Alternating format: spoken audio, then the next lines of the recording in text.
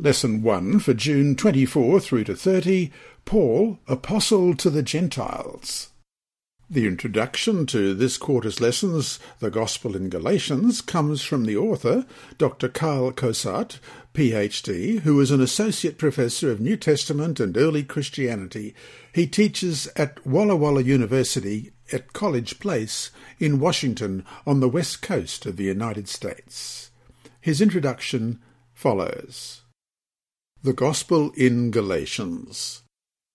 The Protestant world is getting ready to celebrate the 500th anniversary of the Protestant Reformation, when Martin Luther, guided by the Holy Spirit, brought to millions crucial biblical truths that were long hidden under centuries of superstition and tradition.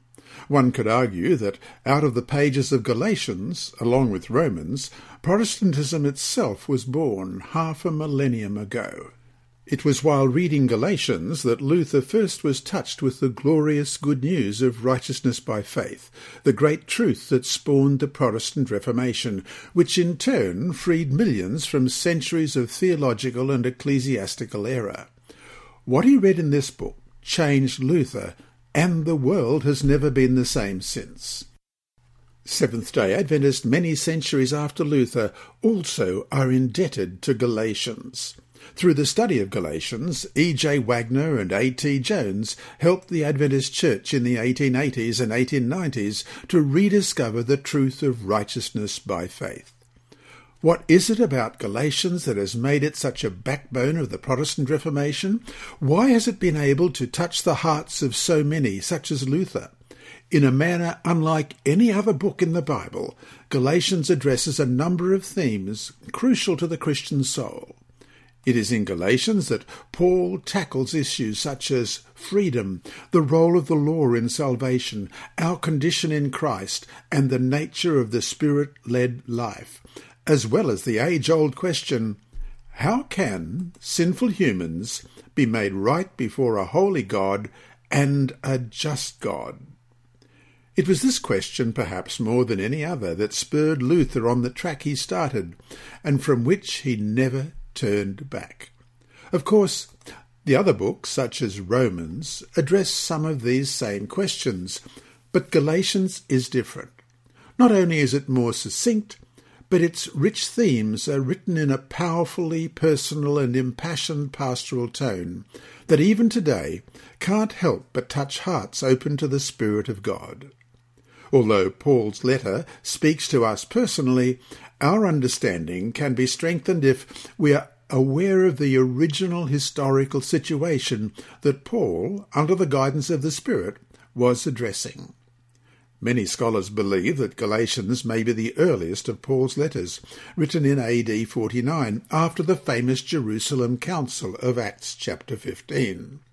The book, therefore, may be the oldest Christian document known.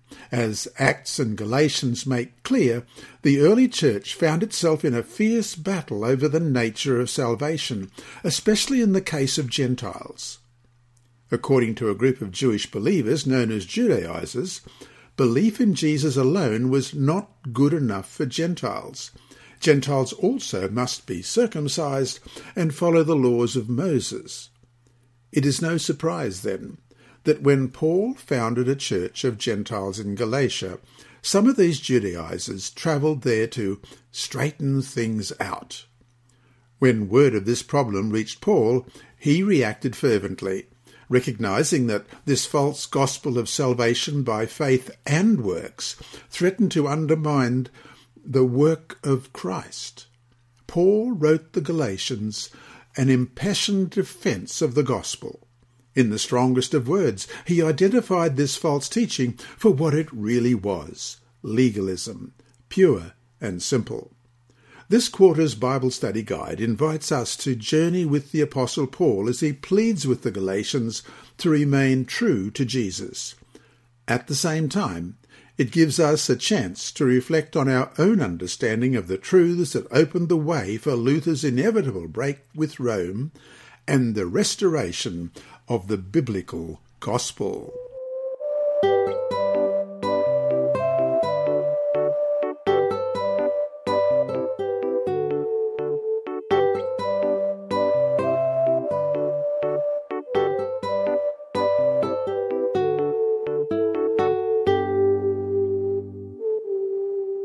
Sabbath afternoon, June 24. Before we start, let's pray. Our Heavenly Father, we come to this voyage, this journey, as we go into the book of Galatians. In the past, we've studied the book of Galatians as Sabbath school lessons, but this time we're looking at it from the perspective of what the gospel shows in this particular book.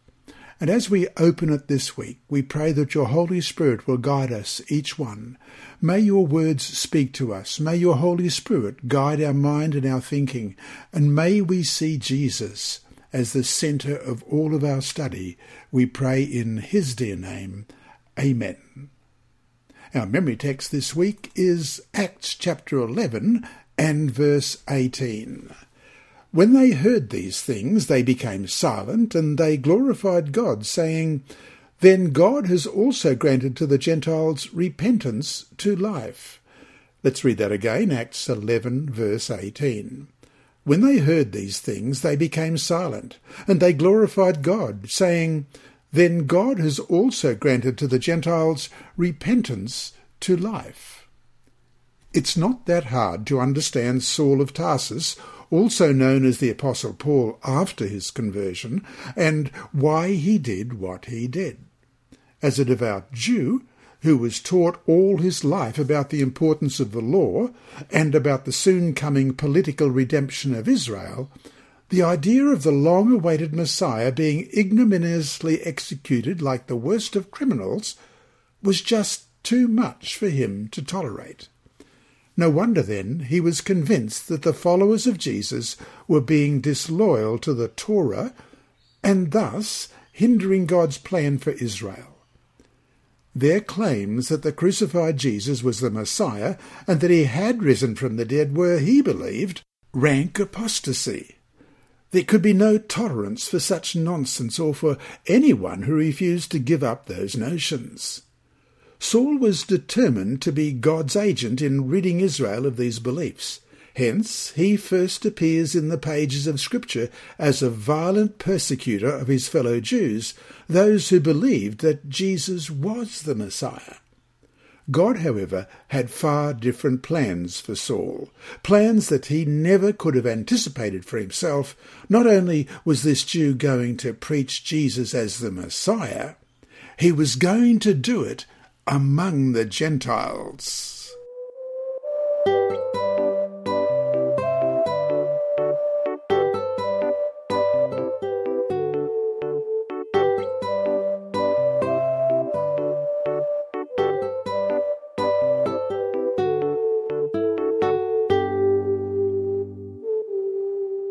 Sunday, June 25. Persecutor of Christians. Saul of Tarsus first appears in Acts in his involvement in the stoning of Stephen in Acts chapter 7:58, and then in connection with the more wide-scale persecution that broke out in Jerusalem in Acts chapter 8. Peter, Stephen, Philip and Paul play a significant role in the book of Acts because they were involved in events that led to the spread of the Christian faith beyond the Jewish world. Stephen is of particular significance because his preaching and martyrdom appear to have had a profound influence on Saul of Tarsus. Stephen was a Greek-speaking Jew and one of the original 7 deacons in Acts chapter 6. According to Acts, a group of foreign Jews who had come to live in Jerusalem entered into a dispute with Stephen over the content of his preaching about Jesus. It is possible, maybe even likely, that Saul of Tarsus was involved in these debates. Question. Read Acts chapter 6, verses 9 through to 15. What charges were brought against Stephen? Of what do these charges remind you? Acts chapter 6, beginning at verse 9. Then there arose some from what is called the synagogue of the freedmen, Cyrenians, Alexandrians, and those from Cilicia and Asia, disputing with Stephen. And they were not able to resist the wisdom and the spirit by which he spoke. Then they secretly induced men to say, "We have heard him speak blasphemous words against Moses and God." And they stirred up the people, the elders and the scribes.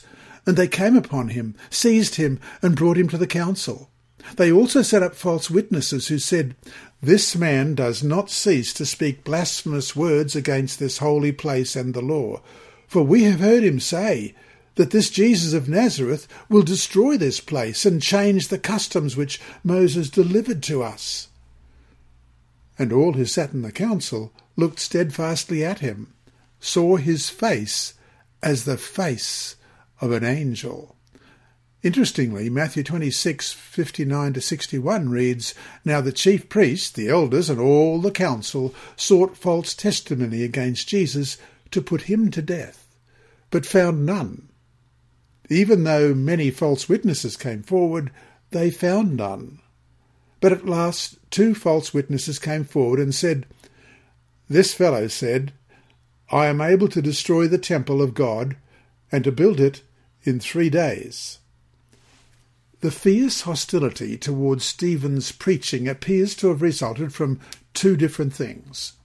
On the one hand, Stephen drew the ire of his opponents by not placing primary importance on the Jewish law and the temple, which had become the focal point of Judaism and were treasured symbols of religious and national identity. But Stephen did more than merely downplay these 2 treasured icons. He vigorously proclaimed that Jesus, the crucified and risen Messiah, was the true centre of the Jewish faith. No wonder, then, that he angered the Pharisee Saul, whose zeal against the early Christians indicates that he probably belonged to a strict and militant wing of the Pharisees, one full of revolutionary fervour. Saul saw that the great prophetic promises of God's kingdom had not yet been fulfilled, the ones from Daniel 2 and Zechariah 8 and Isaiah 40 right through to chapter 55. And he probably believed it was his task to help God bring that day about, which could be done by cleansing Israel of religious corruption, including the idea that this Jesus was the Messiah. So to finish the day, convinced that he was right, Saul was willing to put those whom he thought wrong to death. While we need zeal and fervour for what we believe, how do we learn to temper our zeal with the realisation that at times we just might be wrong?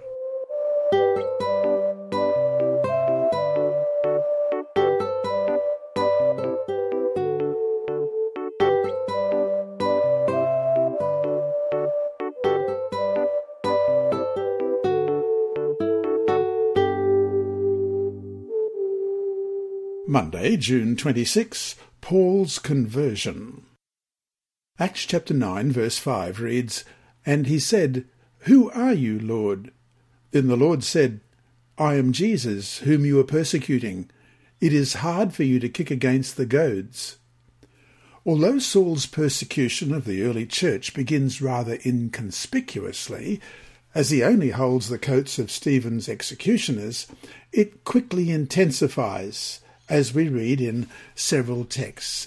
Acts chapter 8, verses 1 to 3. Now Saul was consenting to his death. At that time a great persecution arose against the church, which was at Jerusalem, and they were all scattered throughout the regions of Judea and Samaria, except the apostles. And devout men carried Stephen to his burial, and made great lamentation over him. As for Saul, he made havoc of the church, entering every house and dragging off men and women, committing them to prison. And then in Acts chapter 9, verses 1 to 2, "Then Saul, still breathing threats and murder against the disciples of the Lord, went to the high priest and asked letters from him to the synagogues of Damascus, so that if he found any who were of the way, whether men or women, he might bring them bound to Jerusalem." And verses 13 and 14, "Then Ananias answered, 'Lord, I have heard from many about this man, how much harm he has done to your saints in Jerusalem. And here he has authority from the priests, the chief priests, to bind all who call on your name.'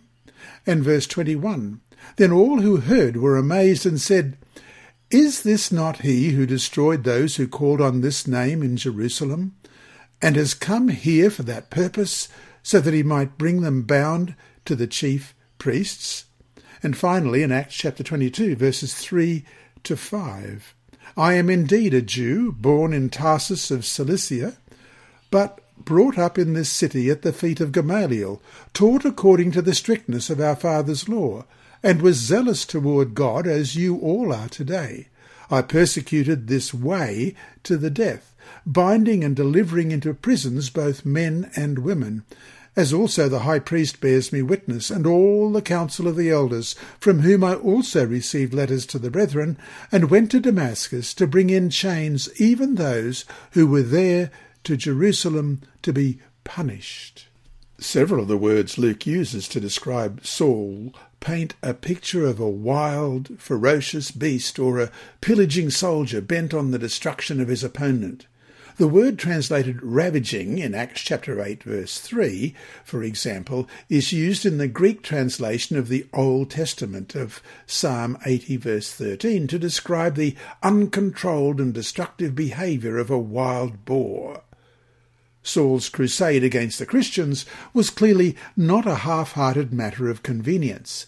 It was a deliberate and sustained plan to exterminate the Christian faith. Question. Look at the three descriptions of Saul's conversion. What role did the grace of God have in this experience? In other words, how much did Saul deserve the goodness that the Lord showed toward him? And the first is found in Acts chapter 9, verses 1 through to 18. Then Saul, still breathing threats and murder against the disciples of the Lord, went to the high priest and asked letters from him to the synagogues of Damascus, so that if he found any who were of the way, whether men or women, he might bring them bound to Jerusalem. As he journeyed, he came near Damascus, and suddenly a light shone around him from heaven. Then he fell to the ground and heard a voice saying to him, "Saul, Saul, why are you persecuting me?" And he said, "Who are you, Lord?" Then the Lord said, "I am Jesus, whom you are persecuting. It is hard for you to kick against the goads." So he, trembling and astonished, said, "Lord, what do you want me to do?" Then the Lord said to him, "Arise and go into the city, and you will be told what you must do." And the men who journeyed with him stood speechless, hearing a voice, but seeing no one. Then Saul arose from the ground, and when his eyes were opened, and he saw no one. But they led him by the hand and brought him into Damascus. And he was 3 days without sight, and neither ate nor drank. Now there was a certain disciple of Damascus named Ananias, and to him the Lord said in a vision, "Ananias," and he said, "Here I am, Lord." So the Lord said to him, "Arise and go to the street called Straight, and inquire at the house of Judas for one called Saul of Tarsus, for behold, he is praying. And in a vision he has seen a man named Ananias coming in and putting his hand on him, so that he might receive his sight." Then Ananias answered, "Lord, I have heard from many about this man, how much harm he has done to your saints in Jerusalem. And here he has authority from the chief priests to bind all who call on your name." But the Lord said to him, "Go, for he is a chosen vessel of mine to bear my name before Gentiles, kings, and the children of Israel. For I will show him how many things he must suffer for my name's sake."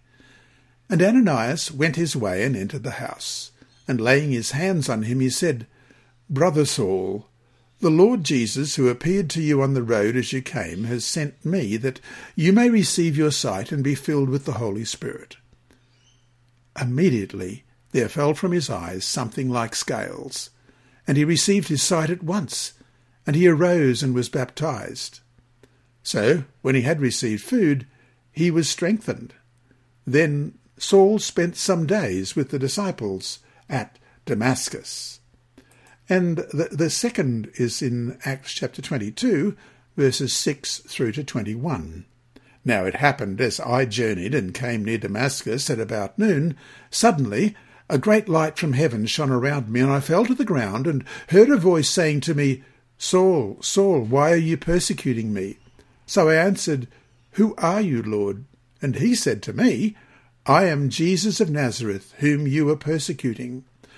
And those who were with me indeed saw the light and were afraid, but they did not hear the voice of him who spoke to me. So I said, What shall I do, Lord? And the Lord said to me, Arise and go into Damascus, and there you will be told all things which are appointed for you to do. And since I could not see for the glory of that light, being led by the hand of those who were with me, I came into Damascus. Then a certain Ananias, a devout man according to the law, having a good testimony with all the Jews who dwelt there, came to me. And he stood and said to me, Brother Saul, receive your sight. And at that same hour I looked up at him. Then he said, The God of our fathers has chosen you that you should know his will, and see the just one, and hear the voice of his mouth. For you will be his witness to all men of what you have seen and heard. And now, why are you waiting? Arise and be baptized, and wash away your sins, calling on the name of the Lord.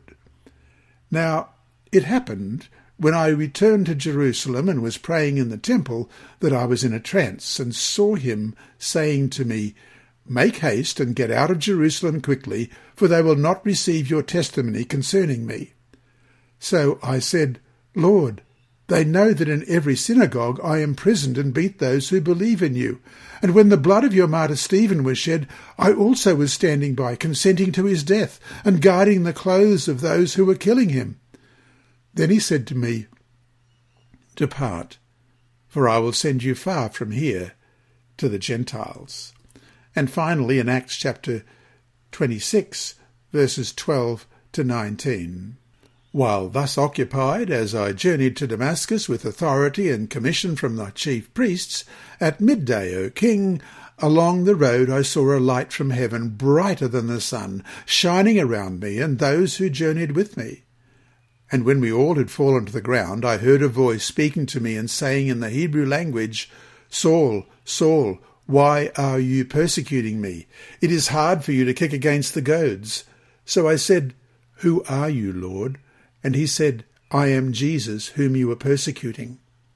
But rise and stand on your feet, for I have appeared to you for this purpose, to make you a minister and a witness both of the things which you have seen and of the things which I will yet reveal to you. I will deliver you from the Jewish people as well as from the Gentiles, to whom I now send you, to open their eyes, in order to turn them from darkness to light, and from the power of Satan to God, that they may receive forgiveness of sins and an inheritance among those who are sanctified by faith in me. Therefore, King Agrippa, I was not disobedient to the heavenly vision. Saul's conversion from a human perspective must have seemed impossible, hence the scepticism that many expressed when they first heard about it. The only thing Saul deserved was punishment, but God extended grace to this fervent Jew instead. It is important to note, however, that Saul's conversion did not happen in a vacuum, nor was it forced. Saul was no atheist. He was a religious man, though gravely mistaken in his understanding of God. Jesus' words to Saul, "It is hard for you to kick against the goads," in Acts 26:14, indicate that the Spirit had been convicting Saul. In the ancient world, a goad was a stick with a sharp point used to prod oxen whenever they resisted ploughing. Paul had resisted God's prodding for some time. But finally, on his way to Damascus, through a miraculous encounter with the risen Jesus, Saul chose to fight no longer.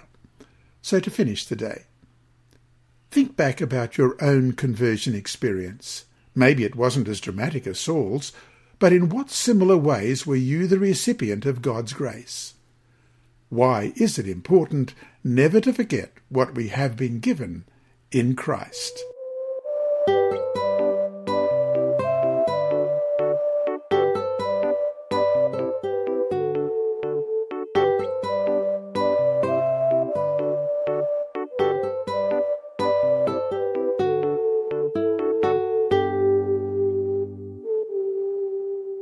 Tuesday, June 27. Saul in Damascus.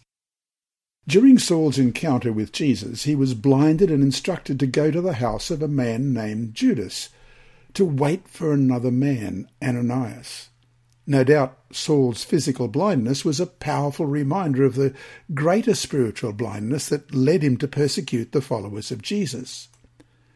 The appearance of Jesus to Saul on the Damascus road changed everything. Where Saul had thought he had been so right, he had been dead wrong. Rather than working for God, he had been working against him. Saul entered Damascus a different man from the proud and zealous Pharisee who had left Jerusalem. Instead of eating and drinking, Saul spent his first 3 days in Damascus in fasting and prayer as he reflected on all that had happened. Read Acts chapter 9, verses 10 to 14. Imagine what must have been going on in the mind of Ananias. Acts chapter 9, verses 10 through to 14. Now there was a certain disciple at Damascus named Ananias, and to him the Lord said in a vision, Ananias? And he said, Here I am, Lord. So the Lord said to him, Arise and go to the street called Straight, and inquire at the house of Judas for one called Saul of Tarsus. For behold, he is praying. And in a vision he has seen a man named Ananias coming in and putting his hand on him, so that he might receive his sight. Then Ananias answered, Lord, I've heard from many about this man, how much harm he has done to your saints in Jerusalem. And here he has authority from the chief priests to bind all who call on your name. Imagine what must have been going on in the mind of Ananias. Not only was Saul the persecutor now a believer in Jesus, he was also Paul, God's chosen apostle to take the gospel to the Gentile world, as we read in Acts chapter 26, verses 16 to 18. But rise and stand on your feet, for I have appeared to you for this purpose, to make you a minister and a witness both of the things which you have seen and of the things which I will yet reveal to you. I will deliver you from the Jewish people, as well as from the Gentiles to whom I now send you, to open their eyes, in order to turn them from darkness to light, and from the power of Satan to God, that they may receive forgiveness of sins and an inheritance among those who are sanctified by faith in me. No wonder Ananias was a little confused. If the church in Jerusalem was hesitant to accept Paul some 3 years after his conversion, in Acts chapter 9, verses 26 to 30, one can imagine what questions and concerns filled the hearts of the believers in Damascus only days after the event. Notice, too, that Ananias was given a vision by the Lord telling him the surprising and unexpected news about Saul of Tarsus. Anything less than a vision might not have convinced him that what he was told about Saul was true, that the enemy of the Jewish believers had now become one of them. Saul had left Jerusalem with the authority and commission of the chief priest to root out the Christian faith, as we read in Acts 26:12. God had, however, a vastly different commission for Saul, one that rested on far greater authority. Saul was to take the gospel to the Gentile world, an idea that must have been even more shocking to Ananias and the other Jewish believers than was the conversion of Saul himself. Where Saul had sought to curtail the spread of the Christian faith, now God would use him to spread it far beyond anything that Jewish believers ever would have imagined. And so to finish today, read 1 Samuel 16:7, Matthew 7:1 and 1 Corinthians 4:5. What is the message of these texts in regard to why we must be careful in how we view the spiritual experience of other people? First of all, 1 Samuel 16:7, but the Lord said to Samuel, Do not look at his appearance or at his physical stature, because I have refused him. For the Lord does not see as man sees. For man looks at the outward appearance, but the Lord looks at the heart. and Matthew 7:1, "Judge not, that you be not judged," and 1 Corinthians 4:5, "Therefore judge nothing before the time until the Lord comes, who will both bring to light the hidden things of darkness and reveal the counsels of the hearts. Then each one's praise will come from God." What mistakes have you made in your judgments about others? And what have you learned from those mistakes?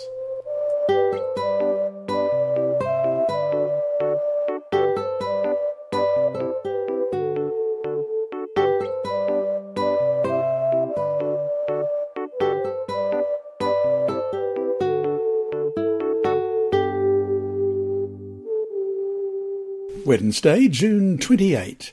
The Gospel goes to the Gentiles. Question: where was the first Gentile church established?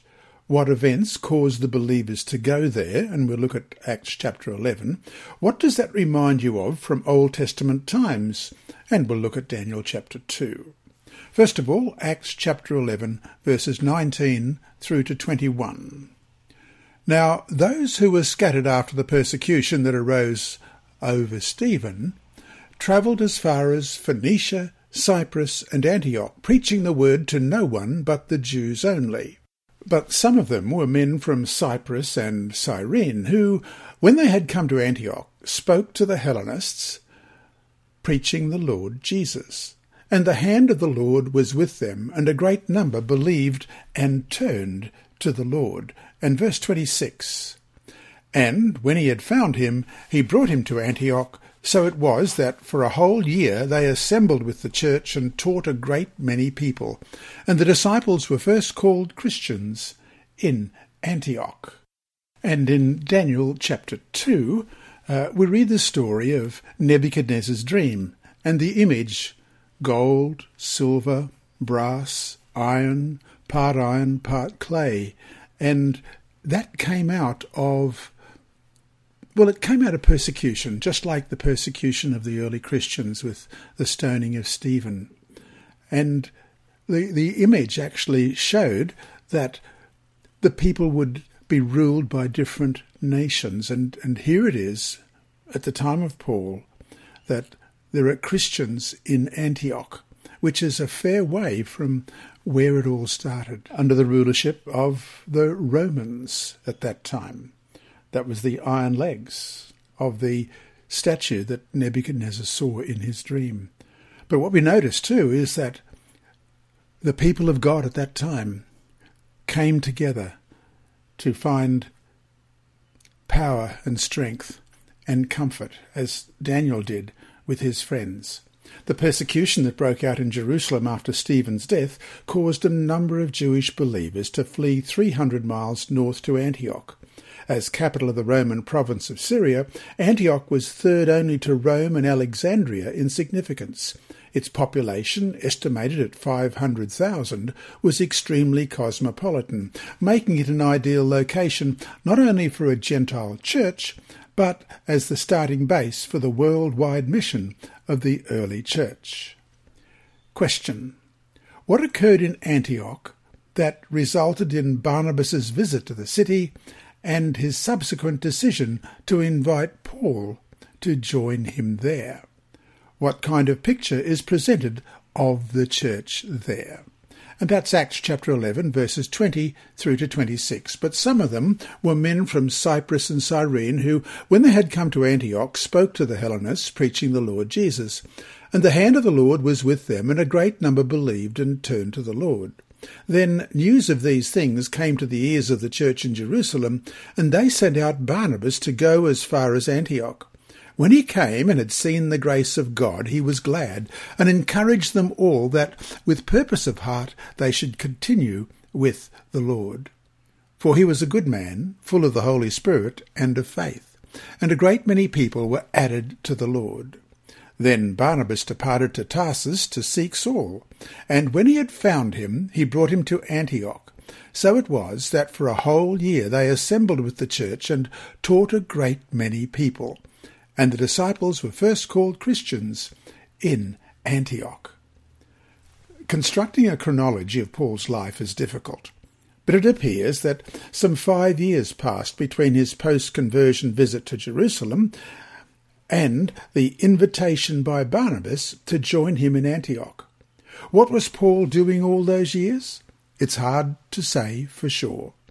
But based on the comments in Galatians 1:21, he may have been preaching the gospel in the regions of Syria and Cilicia. As we read in Galatians 1:21, afterward I went into the regions of Syria and Cilicia.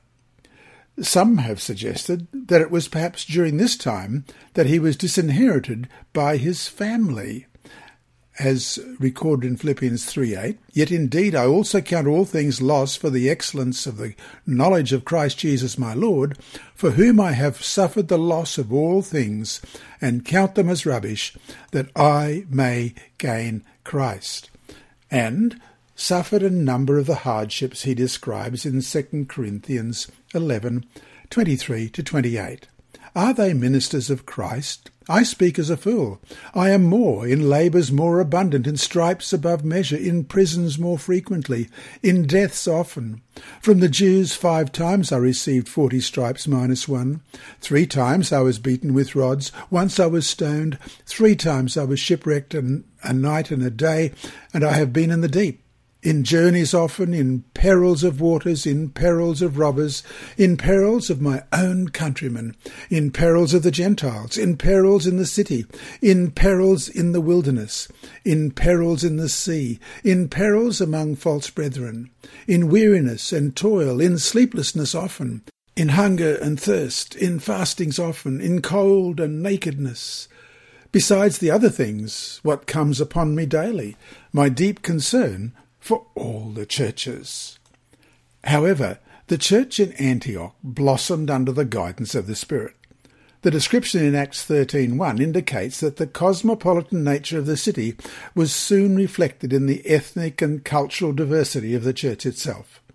Barnabas was from Cyprus, Lucius from Cyrene, Paul from Cilicia, Simeon presumably from Africa, and many of the Gentiles were converts too.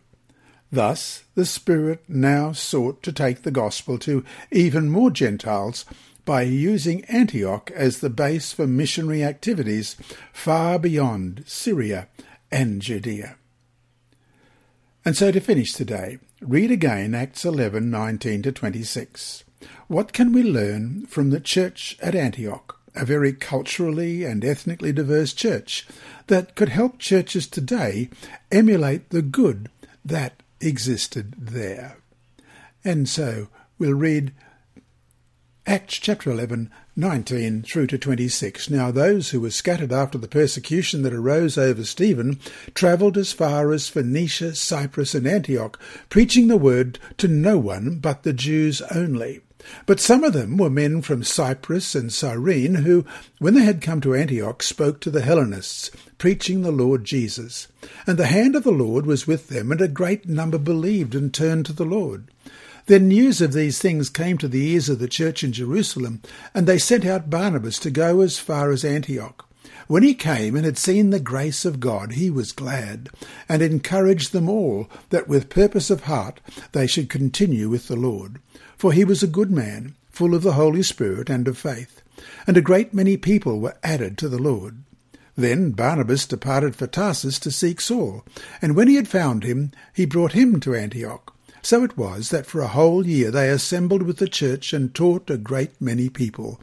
And the disciples were first called Christians in Antioch.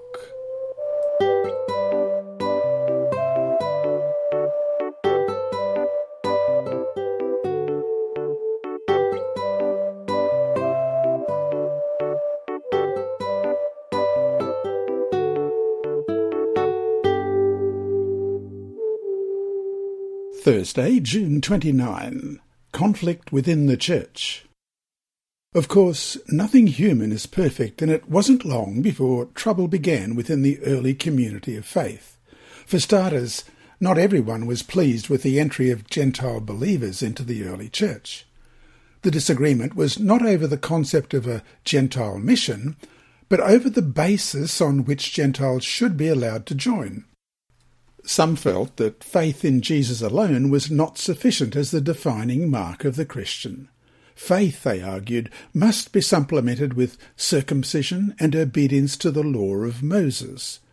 To be a true Christian, they asserted, Christians needed to be circumcised. We can in Acts 10:1 right through to 11:18 see the extent of the division between Jews and Gentiles through Peter's experience with Cornelius and the reaction that followed. The official visits from Jerusalem which monitored Philip's work among the Samaritans in Acts chapter 8 and the work with Gentiles in Antioch in Acts chapter 11 may suggest some concern about the inclusion of non-Jews in the Christian community. Yet, the reaction to Peter's baptism of Cornelius, an uncircumcised Roman soldier, is a clear example of the disagreement that existed on the Gentile question among the early believers. The inclusion of an occasional Gentile, such as Cornelius, may have made some feel uncomfortable, but Paul's intentional efforts to open wide the doors of the church for Gentiles on the basis of faith in Jesus alone resulted in deliberate attempts by some to undermine Paul's ministry. Question: how did certain believers from Judea try to counteract Paul's work with Gentile Christians in Antioch? In Acts chapter 15, verses 1 to 5, "And certain men came down from Judea and taught the brethren, Unless you are circumcised according to the custom of Moses, you cannot be saved. Therefore, when Paul and Barnabas had no small dissension and dispute with them, they determined that Paul and Barnabas and certain others of them should go up to Jerusalem to the apostles and elders about this question. So, being sent on their way by the church, they passed through Phoenicia and Samaria, describing the conversion of the Gentiles, and they caused great joy to all the brethren. And when they had come to Jerusalem, they were received by the church and the apostles and the elders, and they reported all things that God had done with them. But some of the sect of the Pharisees, who believed, rose up, saying, It is necessary to circumcise them, and to command them to keep the law of Moses." Although the Jerusalem Council ultimately sided with Paul on the issue of circumcision in Acts chapter 15, the opposition to Paul's ministry continued. About 7 years later, during Paul's final visit to Jerusalem, many were still suspicious about Paul's gospel. In fact, when Paul visited the temple, he nearly lost his life when Jews from Asia cried out, "Men of Israel, help! This is the man that teacheth all men everywhere against the people and the law and this place." That's Acts chapter 21, verse 28. But let's have a look at verses 20 and 21 as well. "And when they heard it, they glorified the Lord, and they said to him, You see, brother, how many myriads of Jews there are who have believed, and they are all zealous for the law. But they have been informed about you that you teach all the Jews who are among the Gentiles to forsake Moses, saying that they ought not to circumcise their children, nor to walk according to the customs."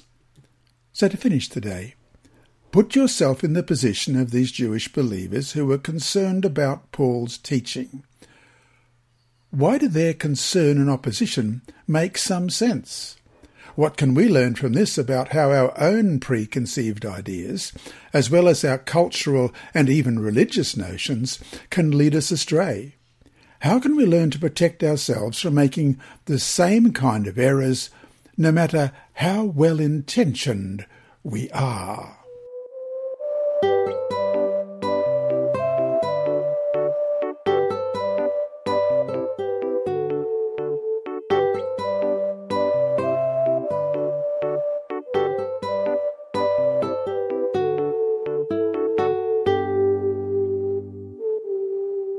Friday, June 30.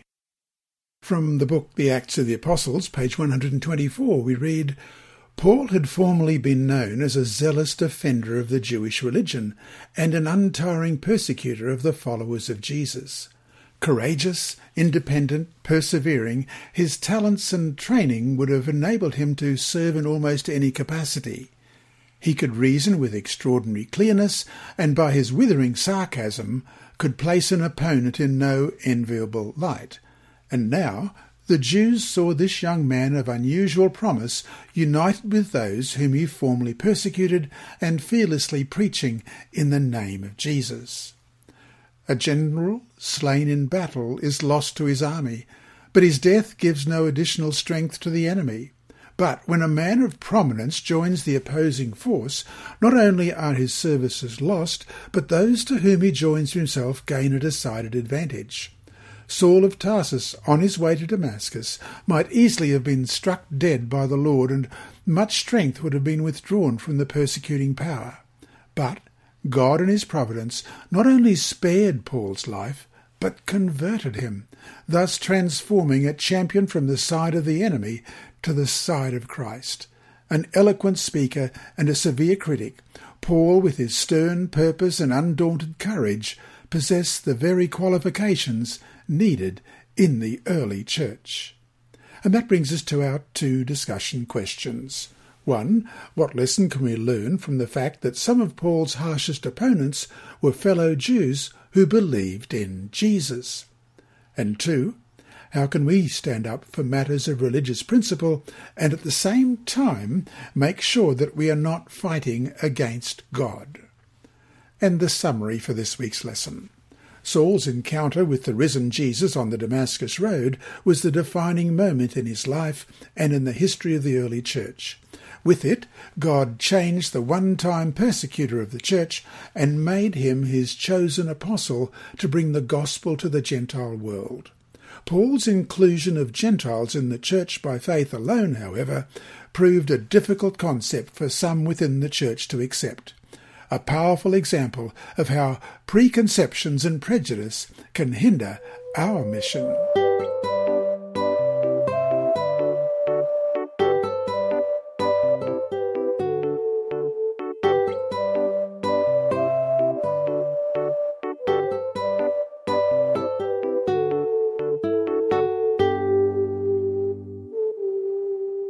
Inside Story. Our mission story this week is titled Inside Stories and More. Each quarter, the Office of Adventist Mission brings you the exciting Inside Story column in the Adult Sabbath School Bible Study Guide. Did you know that in addition to these stories, we also provide at no charge a number of other resources containing great mission stories? All the resources listed below are available for free download at www.adventistmission.org/resources. 1. Youth and Adult Mission Quarterly, featuring exciting mission stories each week to share in Sabbath School, Academy and Pathfinder worships, home worships and more. 2. Children's Mission Quarterly. In addition to exciting mission stories for children, recipes, crafts and games are included. This excellent material may be used in children's Sabbath schools, school and home worships and more. 3. Mission Spotlight. Produced by the Office of Adventist Mission at the General Conference, these short programs give you a first-hand look at where our mission offerings are going and the opportunity to meet some of the people who will benefit from your generosity. In addition to visiting the sites of the 13th mission offering projects, Mission Spotlight takes you to a number of places where your regular mission offerings are making a difference. The popular Mission Spotlight DVD is great to show during Sabbath School, before the church service, during youth programs, prayer meetings and more. It is available absolutely free from the Adventist Mission website. And the 13th Sabbath projects. This quarter, the 13th Sabbath offering will be going to the Southern Asia Division, that's SUD, and will benefit the following projects in India. 1. A training centre in Ibrahimpatnam. This centrally located training centre will be used for lay member training programs. The auditorium will be on the main level with dormitory rooms on the second and third floors. 2. Girls' dormitory at the Seventh-day Adventist High School in Dimapur. This Adventist high school was started 7 years ago. A girls' dormitory is now needed to accommodate more students. 3. A girls' dormitory at the James Memorial Higher Secondary School in Prakasapuram in Tamil Nadu. The current building accommodates 100 girls and isn't large enough for the demand. 4. 14 new classrooms at the Seventh-day Adventist High School in Velarada. The current classrooms are very old and constructed with mud walls and a tin sheet roof. The Ministry of Education building codes no longer allow conducting classes in tinned roof buildings. The new classrooms will allow the school to again function. And 5. New classroom building at the Seventh-day Adventist High School in Hatkanagale. This school opened in 1931 as one of the most prestigious in the country. The classroom building, however, is old and needs to be replaced. Thank you for your generous support. Remember, God is always faithful. And this I can testify to. I am now 4 weeks past my operation at the time I record this lesson, and am well on the way to recovery. But best of all, I have no deficits in my brain, and my voice is still there. Praise God, and I'll look forward to being with you for the next set of lessons. This lesson has been read by Dr. Percy Harold in the studios of Christian Services for the Blind and Hearing Impaired. It is brought to you by the Sabbath School Department and through the services of Hope Channel. Remember, God is always faithful.